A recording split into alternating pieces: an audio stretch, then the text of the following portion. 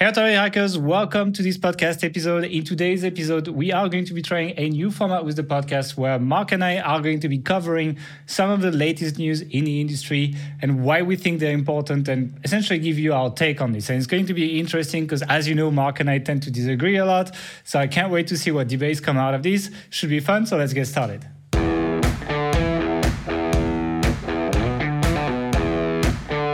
Welcome to the Authority Hacker Podcast. No hype, no BS, no censorship. Just real-life online marketing tactics. And now your hosts, Gail Breton and Mark Webster. Hey everyone, welcome back to the Authority Hacker Podcast. So as I was saying in the intro, we are going to be trying a new format today where we're going to be covering some of the news. And by the way, if you're on YouTube, now we actually have chapter under the video. So if there's a topic that doesn't interest you, then you can skip it. But a topic that I know you're not going to want to skip is the one that we're not going to give up, which is how's it going, Mark? I like how in the last week's episode, there's an actual chapter called How's It Going, Mark? I feel like I need to start coming out with more witty answers to this. Yeah, I think so. Well, obviously not this week. It's okay. Well, let's just jump into this then. I guess I'm assuming you're okay. I'm fine. Thanks for asking. Yeah. Let's jump into this right away. And I'm actually going to let you take this one because you prepared it, which is going to be the Google Web Stories. Yeah. So interesting new development, I guess, coming out of Google. They've released a new beta version of WordPress plugin. There's some developer guidelines for this web stories thing. Think of it as kind of like Google's answer to Instagram stories or, TikTok short videos, where Google doesn't really have any kind of content like that to serve, but it's insanely popular. There's like short bite-sized clips or videos, kind of often that tell a story in like succession with several of them. You guys all know what I'm talking about. But it appears that Google wants in on the action somehow. So they've made this plugin available, which allows you to create this on your website. It's not it's not a replacement for Canva. It doesn't let you design and draw it. It's more just to have all the markup and schema. The design, whatever. no, Designer is pretty good. I don't know if you checked the plugin on GitHub, but I did. And actually, it really looks like, it's not on Canva level, but it's the same. You can drag and drop images, etc., inside WordPress as a plugin, and it's really good. I was very surprised. It even made me think, what if Google made a page builder? Because it's really not that far, actually. And it's really good. So it's you can do pretty decent designs with this, actually, and I was surprised. And one thing that I noticed as well, because the question I'm always asking with these things is how do I drive traffic to an affiliate offer, a sales page or something like this? What's the point of the format if I'm unable to monetize it? But actually, any text element on these stories can be a link, and you can add a link to this, meaning you can actually put arrows and put things like click here, etc. So you could make let's say, the 10 best treadmills, and then you could just have a story where you just go through, and each one has an affiliate link, and people will be able to click. And they actually mention affiliate links in the documentation on the blog post, and they just say, well, as long as it's per slide you only have one affiliate link and it's not abusive, then it's fine to do that, actually. So it's going to be an interesting one depending on how much exposure they give to the format, because obviously right now the only place where Google does stories is YouTube. So on YouTube mobile you have stories, and I'm actually wondering if they're going to mix these together with the stories that people put on their site if the format takes off at all, because Google is well known for doing products that don't take off at all. So yeah. I'm quite curious about that. But at the same time, I can see on mobile. Yeah. It's very heavily mobile focused. So the formatting that it wants you to put it in is portrait, so it would fit on a phone. It's only for mobile. They won't show it on desktop, for sure. It's not even going to be shown on desktop. I think it's just going to be... I'm very curious to see if they will have that on SERPs. Because if it is on SERPs, and it's because... stories are very much going to be based... Well, where else is it going to be? Well, so they say it might be on SERPs, but they say on Google Images. They say on Google Discover, which I could see that. Sense. So Google Discover, they could have a story feed on top or something based on the publishers you follow, something like this. And then they could promote their blog post or whatever. I could see that, like kind of like a soft subscribe, right? They do that with YouTube, right? It's like YouTube, you watch 2 or 3 videos from, like YouTube is not really subscription based anymore. It's just subscribing is just a signal. But if you're watching like 2 or 3 videos from a channel, you'll just see them all the time in your feed, recommended videos, etc. So there's a soft subscribe based on your engagement. And I can see them do the same thing with websites. And then you seeing in Discover, one of my predictions for this year was that they're going to put Google Discover in new Chrome tabs, right? And I'm very surprised it hasn't been done yet. But, especially if they're pushing for this and they're pushing this in Google Discover, that would make a lot of sense that it would be a new tab. Can you imagine how addictive that would be if you see stories every time you open a new tab? This is like the searching without having to type your keywords kind of search. Yeah. It's like subscribing through search, basically. Like it's like subscribing through search, the same way as like you consume content on YouTube, which I think YouTube is the model Google is going after anyway. Like it's like YouTube is like a pure engagement-based model. And the thing is like because these stories are hosted on AMP, right? So they're hosted by Google on Google servers, meaning Google can see all the engagement metrics they want for these sites and use these metrics legally versus like, they don't really use your analytics data to like rank your site. It's like they can use the webmasters console data, but they don't have JavaScript on your site, so they can't tell how long people were on your site that well, etc. But this data, they can totally use it because it's hosted by them, because it's AMP. And so as a result, it gets search closer to something like YouTube, which, I could see them liking that. With anything like this, it's one of those things like you need to keep an eye on it and to start sort of like observing how it's being used. Don't go crazy. It's not like drop everything and jump on this straight away. Like, people have been saying that about voice search for years, but it hasn't really happened in that way. So keep an eye on it and play around with it, but don't waste too much time on it. I'll just keep an eye on it. I'm not even like gonna play with it that much. I mean, I might just play with it just like for Authority Hacker. Like if someone asks me, I can answer. But like I wouldn't waste your time on this now. Like nobody drives traffic from this. Nobody has made money from this. You're better off just... Yeah, but the WordPress plugin, I didn't quite get how it works. So like allows you to embed this in, it like creates a Gutenberg block or something, right? I think it just basically creates a post. Basically, it's kind of like a post type, Mm-hmm. And that post type will just be like here for this format and through AMP only. So it's basically you're creating a post type for Google, basically, kind of. And it's like it's not really going to be visible on the rest of your site or something, Is it? Are you 100% sure it's through AMP only? No. It's through AMP only, yes, for sure. I'm sure I read someone saying that that's not actually going to be the case or something. I'm on the page right now. They're powered by AMP technology, so learn more about them on amp.dev. Yes, it is AMP based. So yeah, it's interesting. Let's see. It could be a bigger move towards AMP that they're preparing as well, where it's like they make it more of a ranking factor on mobile, etc. Quite curious about that because what it does, the problem with AMP, the biggest problem with AMP is you can do like opt-in pop-ups and things like that. You are limited in call to actions, how you're making them, etc. But I think it'd be a smart way for them to just get rid of all the call to actions they hate for user interface on mobile. I'd be like, well, you know what? AMP is like a massive ranking factor now, and you're going to have to deal with that. And then it just like removes all that stuff. So let's see. It's an interesting move. I think it tells a lot about their plans, actually, more than the actual stories. And I think that's not really been covered by people who talked about this. I know Income School was saying like, oh, you guys should get started now, etc., etc. People are gonna just waste their time right now, I think, and we don't know. And Google is known for making stuff that fails, How's your Google Plus account these days, anyway? Exactly. It's like, well, there's so many Google Wave that was trying to replace email, and there's so many. At some point, Google Plus was YouTube Comments as well, and all this stuff is gone, And if you Google Graveyard, you'll see how many failed products they have. Anyway, anything else to say on this one, or should we jump on the next one? No, let's jump on the next one. So the next one is also a very interesting one, which I've seen people talk about on multiple Facebook groups, which is this OpenAI GPT-3, which is a new API that came out. OpenAI is it's kind of like an association for AI that's trying to push AI in the right, so that it's not owned by a giant company like Google or something, but something that's accessible to everyone and open source, etc. And they came up with an API that creates pretty good written content. And there's actually a full blog post written with that API.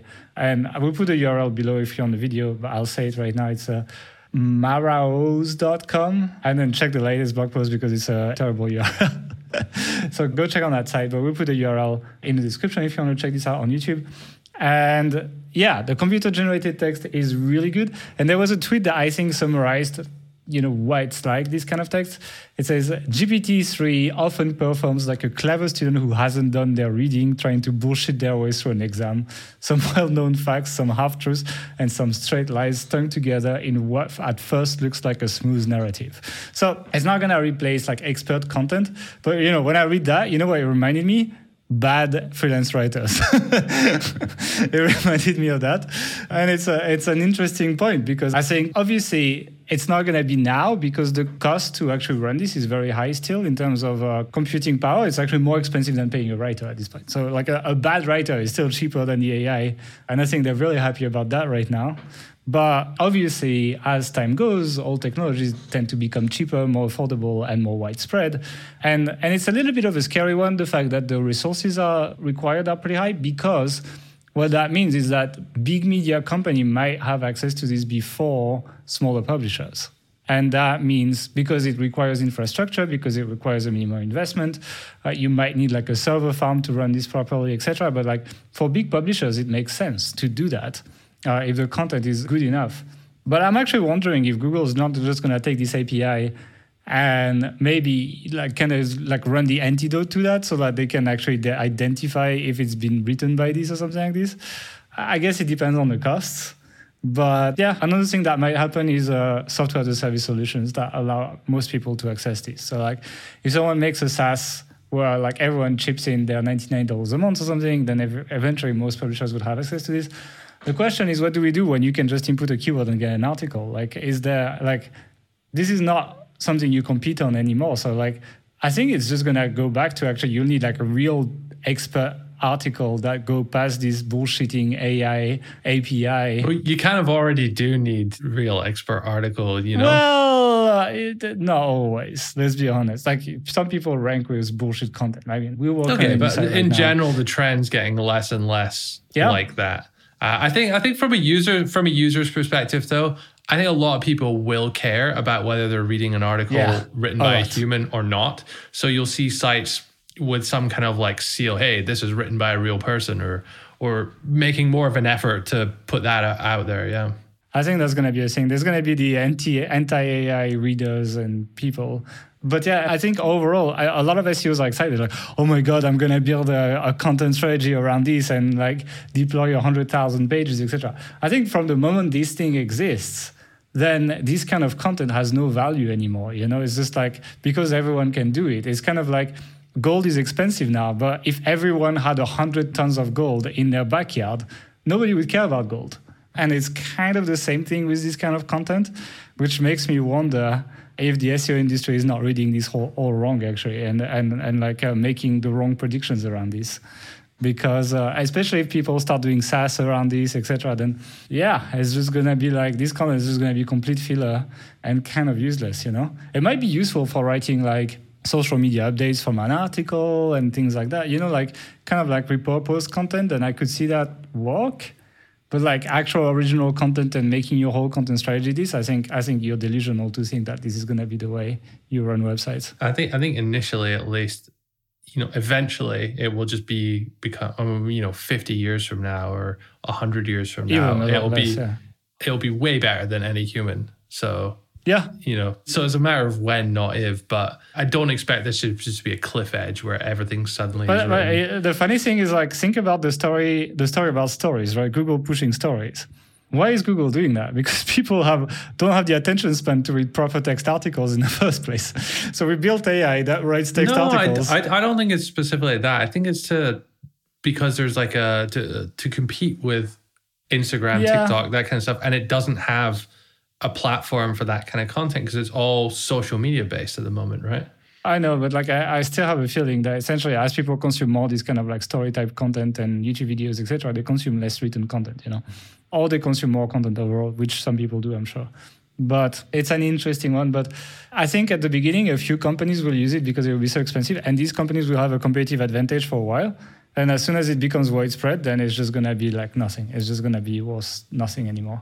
There might be a short window of time where it's going to be a bit interesting. But let's see how it goes. Anything else on this story? No, let's move on to the next one, I think, which was Mediavine. So they have released some pretty cool data, actually. It's the first time I've seen a data post like this from them, showing traffic statistics across their entire network, anonymized, of course, and how COVID-19 coronavirus situation has affected traffic to different categories of websites, which was kind of interesting. So we'll put a link to it. And if you're watching on YouTube, we'll put the actual graph on the screen as we're doing this. But essentially, there's a big hump, as you would imagine, when lockdown first sort of happened and everything started shutting down and everyone started doing more stuff online. And where we're at right now, as we record this at the end of July 2020, things have kind of gotten back to normal, more or less. We're still sort of up, what's that, like 10, 15% traffic overall compared to this time over the previous year. But at one point, the average site was up 45% in terms of traffic. And we certainly saw that across one or two affiliate sites as well. Yeah. And it sort of went away to like mitigate the Amazon changes that were. Yeah, we were mentioning that. I'm happy this data backs this up, actually, because this is hard data on many sites. Backs this up, where we were like, well, the Amazon drop sucks, but on the other end, most people are having way more traffic than they should right now. And so that kind of makes up for quite a bit of it.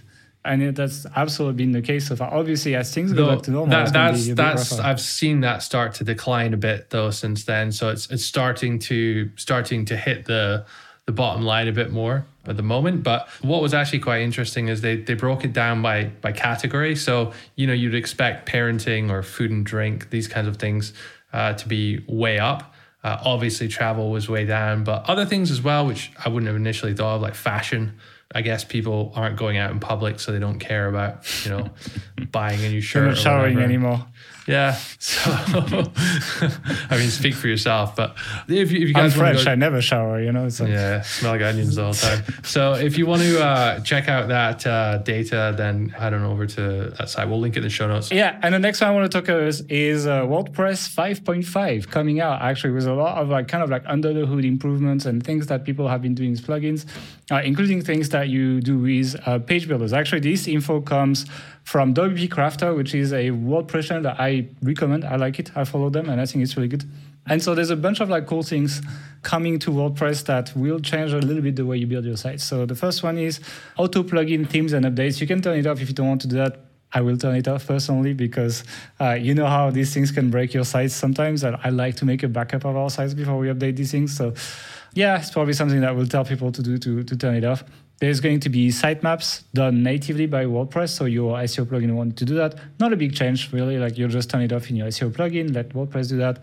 Native lazy loading for images as well, which is nice. It's going to natively improve the speed of WordPress sites that haven't really worked on their page speed. That's pretty good. And the biggest one is really they're improving Gutenberg a lot to feel a lot more like a page builder. So a few things that they're adding are device preview. So now you'll be able to preview your pages on mobile, on tablet, and on desktop, which is really nice when you're editing these things. Also, the interface is going to look a lot more like a page builder. You have a side panel on the left with your widgets that you can drag and drop. So very much like Elementor or Thrive Architect or many of the plugins that people are using that are following this podcast. You'll be able to make these block patterns, which are essentially sections that you can pre-make with a bunch of widgets, and you can just drag and drop them in there. So imagine you're doing a render preview, for example. Then maybe you have a single product spotlight with a box and an image and then some headline and some text and a button, for example. Well, you can save that as a block pattern and just put these and just edit them, so you don't have to rebuild it every single time, which is quite nice. You even have a block directory that allows you to find blocks that you don't have in Gutenberg yet, but you can one-click install the plugin from the editor. Yeah, actually have it right away and be able to add stuff. And you also have an inline image editor. So you'll be able to crop images, you'll be able to add some filters on them, etc. So there's going to be a pretty decent, it's not on the level of something like Canva or Photoshop or something like this, but pretty good. For example, one thing that really makes blog posts look much nicer is when the image is the same size. The images are the same size, but sometimes the original image is not always the same size. It's really easy to do with that new inline image editor, and you don't have to load another page to do it, etc. It's all quite dynamic, so it's really easy to do. So that's some of the changes that are coming to WordPress. It's going to be pretty cool. Usually WordPress, they don't tell you when these things are released. It's usually like when it's ready. So I will expect it in the next few months, but I guess this COVID-19... Bit like our course updates though. Yeah? Pretty much, yeah. Which is a really good approach. Do we actually have a approximate release date for WordPress 5.5 then?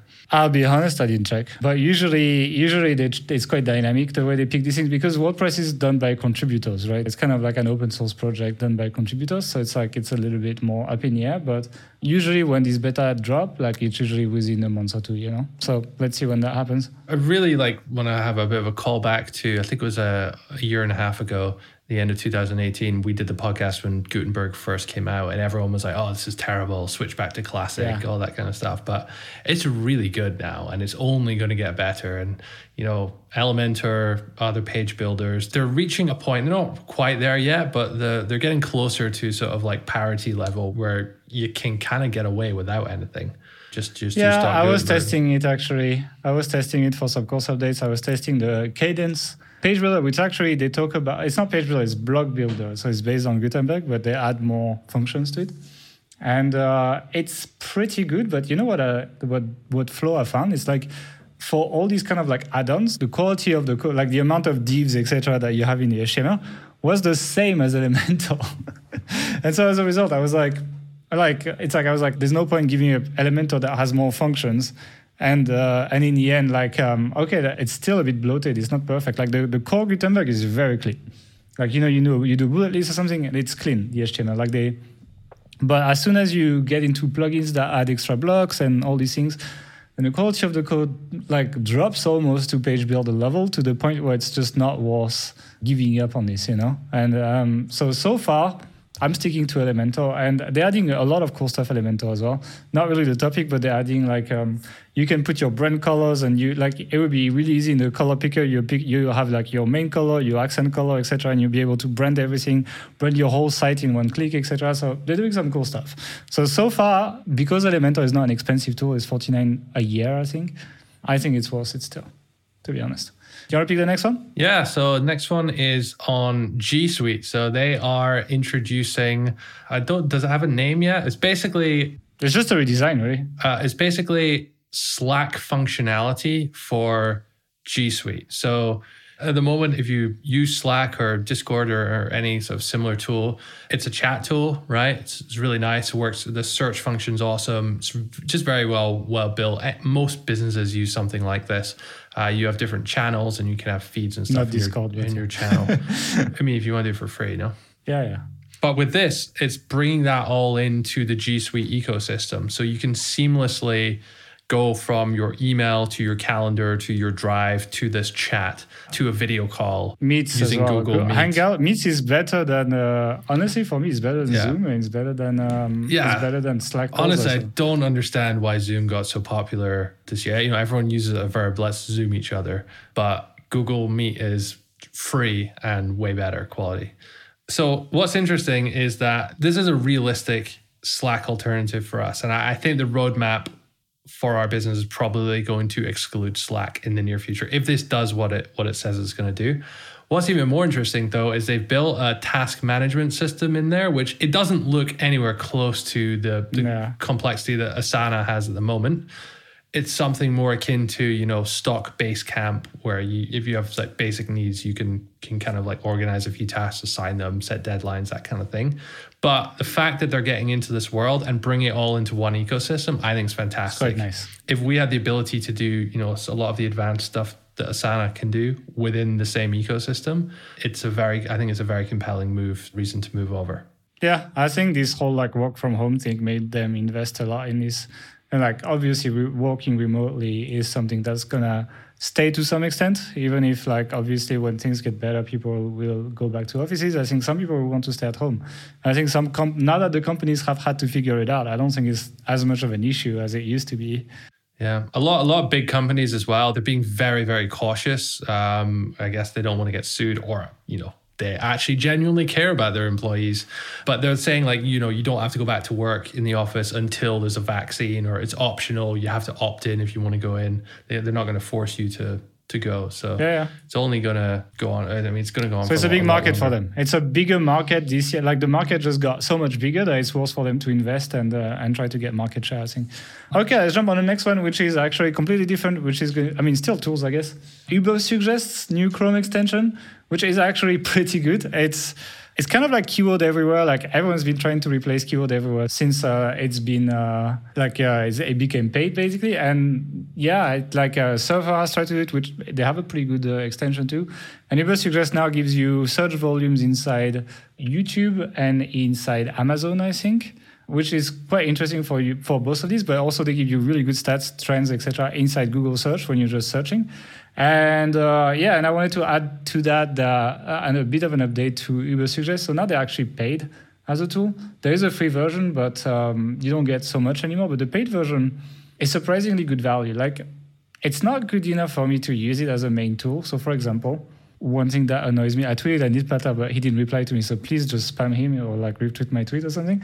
But one thing that is missing, for example, is like you put a single URL and it won't give you the estimated traffic for that URL. It can only give you estimated traffic for the root domain, which is, not so great. You're unable to see which pages get the most traffic, etc. So there's a few things here and there that are not so good. But for example, when we did the keyword tool podcast, where I said like all the traffic estimates are not so good, etc. I actually tried it on Uber Suggest. It was the closest to the real one, which was very surprising to me.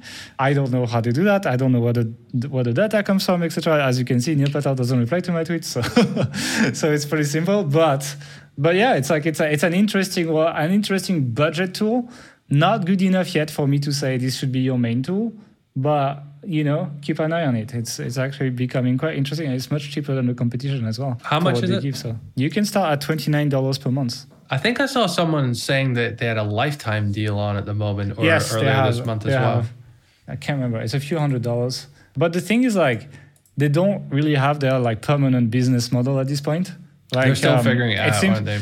They're changing it all the time, right? So it might be good or it might be not so good. It might go back to free and then you paid lifetime, And it's like, so the $29, you can toggle it and you get $290 lifetime, which if they kept developing it would be a really good deal. It's one of these things that people will look back at in like 5 or 10 years and be like, holy shit, that was amazing, Unless they like stick all the new features in like a more premium plan that one doesn't get access. And that's one of these things, right? And you can see they're experimenting, they're changing the price regularly. Like this lifetime thing didn't exist a few weeks ago. And so it makes me wary of like investing into a lifetime thing right now. But I'm still seeing good things from Uber Suggest. And this extension is another pretty good thing, and overall it's done better than I expected at the beginning. And it's not on the level of Ahrefs or SEMrush at this point, but it's also much cheaper. So it's like for people who are budget conscious on tools, it's not a bad tool, Do you want to take the next one? Yeah, so next one's around transferring website to a new owner and what to do with the Amazon links. This actually came up in the Authority Hacker Pro community this month. A guy by the name of Ron Stefanski actually sold his website and wasn't quite sure about how to remove the links and for the new owner to take it over. For anyone who doesn't know, when you sell a site, it's monetized with Amazon, you can't actually transfer your Amazon Associates account over to the new owner. They need to have an account. So essentially they need to change all of the links from your code to their code, which can be a bit of a pain in the ass depending on how you've set it up. A common mistake a lot of people do is that they use the Amazon site stripe, the shortened link, that amzn dot or am.zn / and then whatever. So it's like a bit.ly link essentially.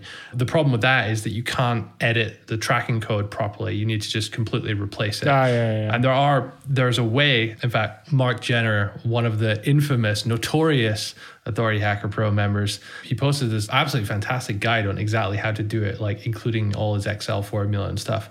But basically, you're able to go and replace all the old links with the new ones. But the key thing is that you should do this. Don't rely on the other person who you're selling the site to do it, because he was saying that if you transfer the site and there's still some of your links on there, the new owner can do whatever they want, right? They can start breaking all the Amazon terms, talking about price and ban you. Yeah, and then if your link's on there, it counts against you because you're the guilty party there. Your links are on there. So Amazon don't know you've sold it. So you just should be very, very careful if you are selling an Amazon site that you get those links changed over as part of your transition process. Don't just hope that they do afterwards. And if you are ever planning to sell your Amazon site, make sure you're not using the shortened link, but you're using the full length link when you use SiteStripe. Yeah, actually, I'm going to talk about the next one, which is a small one. So let's go quick, okay? Bing also has released a WordPress plugin that submits your URLs automatically to Bing. And the reason I wanted to highlight this is Bing is pretty terrible at picking up your new URLs in general. So if you want, Bing traffic is not massive. It's going to be like 10, 12% maybe of your search traffic if you're lucky. Maybe with the new Microsoft Edge being quite good, it's going to pick up a little bit of market share. But if you want to get some traffic from Bing, and maybe especially if you're in a broad consumer niche, then there is some traffic there. If you're like in smaller niches, not so much. You can download this plugin, just Google it, Bing URL submission plugin, and it will automatically submit your new URLs to Bing, basically. Cool. So the next one is a massive $2 billion fraud over at Wirecard. Wirecard AG, which is the parent company of Wiretech Solutions Limited, which is a UK company which manages the payment credit card processing for, among others, Payoneer, which is a very, very common prepaid card, essentially, that a lot of, I know, affiliates use. Companies like, I think Amazon can pay you directly onto Payoneer, and a lot of affiliate programs, like big networks. Ezoic too, I think. But yeah, big networks like I think CJ does it. They pay you directly onto Payoneer. They have direct partnerships with them. So I know a lot of affiliates were affected by this, but essentially because of this massive fraud at the parent company, the UK regulator came in and like froze the Wirecard Solutions Limited payments on like a Friday lunchtime. And so everyone who had a Payoneer card, which was operated by this company, couldn't that money, couldn't access their money. I know we were paying for like a number of monthly payments, like software tools, SaaS tools, things like that. And they were due to be rebuilt then, and it didn't go through. So we had to like use a different card and things like that. Anyway, eventually it got sorted out and they were allowed to continue operations like 3 or 4 days later. But I just want to highlight that if your business is entirely dependent on one payment processor, one card solution like this, and you have no backup, then it's probably worth now, while things are not problematic, looking to have one alternative solution in place. Otherwise, it could be a pretty scary situation if you suddenly find yourself locked out of money. Isn't there like guaranteed balance for like, provided the payment solution has a bank license? Like normally governments guarantee a certain balance. So I think in the UK, for example, it's £80,000. Which means like if the financial institution fails, then the government guarantees £80,000. If you have multiple accounts, then you can actually... That's true. That's only for banks though, like an official incorporated But like something bank. like TransferWise, they have a bank, I think they have a bank license. No, Revolut has one, sorry, not TransferWise, but Revolut has one. Some of them do, some of them don't. Some of them call themselves banks, but don't. And there's a little bit of a gray area. Also, you have to be careful that like it's one parent company. So in the UK, Lloyds Banking Group owns Bank of Scotland, but that's one group, even though it's two very different brands. So you only, So you have to be a little bit careful with that, but it's rare that these kind of companies fail. But for the newer ones, it's like I would say the risk is a little bit higher. Like a company like Revolut versus like Lloyd Banks. It's like obviously it's more likely to fail if there was something really catastrophic happening. So it's kind of a good idea to also have multiple accounts for that anyway, if you're holding more than the capital that is guaranteed. Yeah, I actually got an email this week saying Revolut have launched in the US. So if you're US based, that's a really good company to check out for managing money, creating virtual cards if you want to give to like VAs remotely, securely. But it fails too. Like sometimes the cards are out. There's some outage sometimes, Yeah. So it's good to have multiple as well. Like I have to use TransferWise. Like I kind of like balance between the two because Revolut does sometimes just have like outage for like 2 hours or something and you can't use your card. So yeah, they're good, but they have some issues, these new banks, basically. Anything else on the topic? No. Cool. The next one is Will Safari, which is the browser for Mac and for iPads and iPhones, which still has like 14% market share, I think, from what I checked, which is still reasonable. And will they block Google Analytics? Because there's been a lot of screenshots going around because when at WWDC, which is the yearly Apple conference, they presented the new version of Safari. They essentially have a new tracker blocker. Actually, I'm running it. I'm checking the notes of the podcast on this right now. They have a little tracker blocker button on it. And when they showed it and they opened it, they showed Google Analytics was blocked, essentially to protect the privacy of people. And people started freaking out because they would not see their traffic from Analytics anymore. So what I did is I actually downloaded the developer preview for the new Safari, which is going to come out in the next version of macOS and iOS. And then I just checked on our sites if I was actually showing up with Google Analytics. And despite the fact that, yes, it shows that Google Analytics is blocked, you actually, when you check in real time, you absolutely see the visit.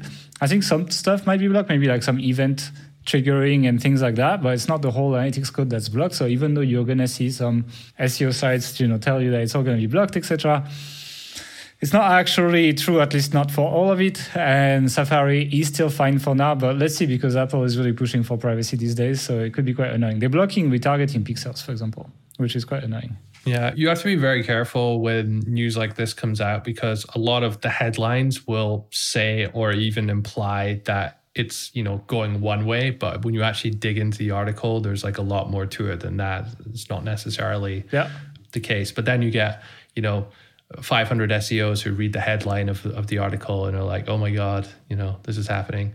And then post about it on Facebook, but no one's actually read the article. So just be a bit careful with that. I'll do the next one, then you do the drama one. But the next one is quick as well. All-in-one SEO Pack has a plugin vulnerability that was discovered 2 days ago at the time at which we're recording. And so if you're using this, update it, because people can just hack your website with it, basically. 2 million websites are infected, so be careful.